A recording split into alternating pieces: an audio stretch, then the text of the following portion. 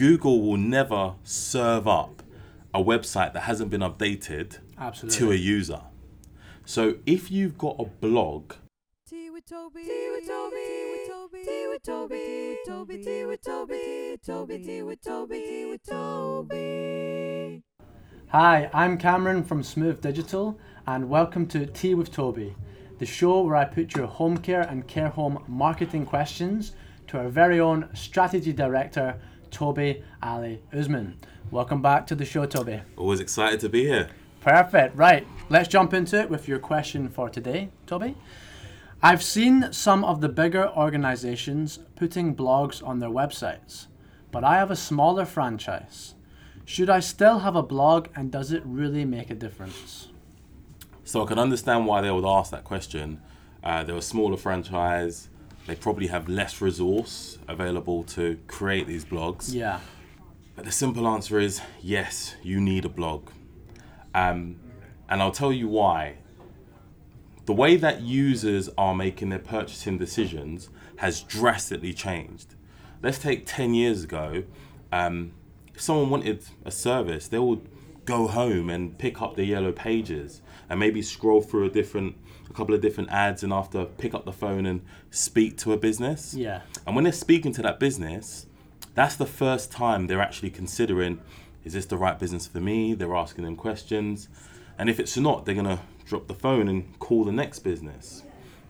Whereas the way it's changed now is people will go online and they might search, questions. And then if a company answers that question through content, they might think, this company knows what they're talking about. They might read 3 or 4 different bits of content before they actually pick up the phone and choose a provider. Yeah. So that's important. I think also to add to that point, what you're saying is picking up the phone. Blogs are 24 hours, 24/7 available, okay? You can't call up a business out of their office hours or during the weekend most of the times. So it gives you that ability to get into the business, buy into it, out with those hours, and then call when. Spot on. That was actually going to be the second reason. The reason why they say content's king? No, tell me, Tony. It's because it's scalable. Yeah. So you can create digital assets, whether it's a blog, whether it's a video, that doesn't have a lifeline, just like that.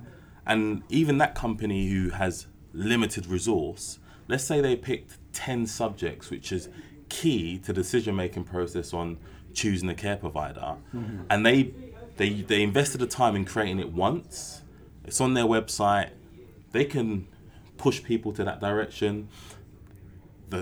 I'll come back to one point as another way traffic can come through, but you've done it once and now it's an asset to you. The third point is the technical part, and was what I was just talking about now. So the reason really why Google's doing better than Bing is because Google serves up the most relevant results to users when they do a search. Now, there are hundreds of thousands of abandoned websites on the internet, but Google will never serve up a website that hasn't been updated to a user. So if you've got a blog and you're consistently updating it, you're telling Google when someone does a search for something, these batch of websites which are not being updated, leave it. But these batch of websites, you're sending signals to Google's spiders, without going technical, that says there's content on this website, there's new updated content on this website, and people tend to land on a website and spend time on it. So that tells Google this website must be relevant. Yeah. So now you get traffic from those blogs as well. And it's important to note that this is free. This is not your ads. This is your organic, free It's sweat. ranking. It's time. It's time. That's all it's going to take. Okay, perfect. Well, Toby, that was 3 perfect reasons to start a blog, no matter the size of your care business. So until next week, thank you very much for watching. See you next week.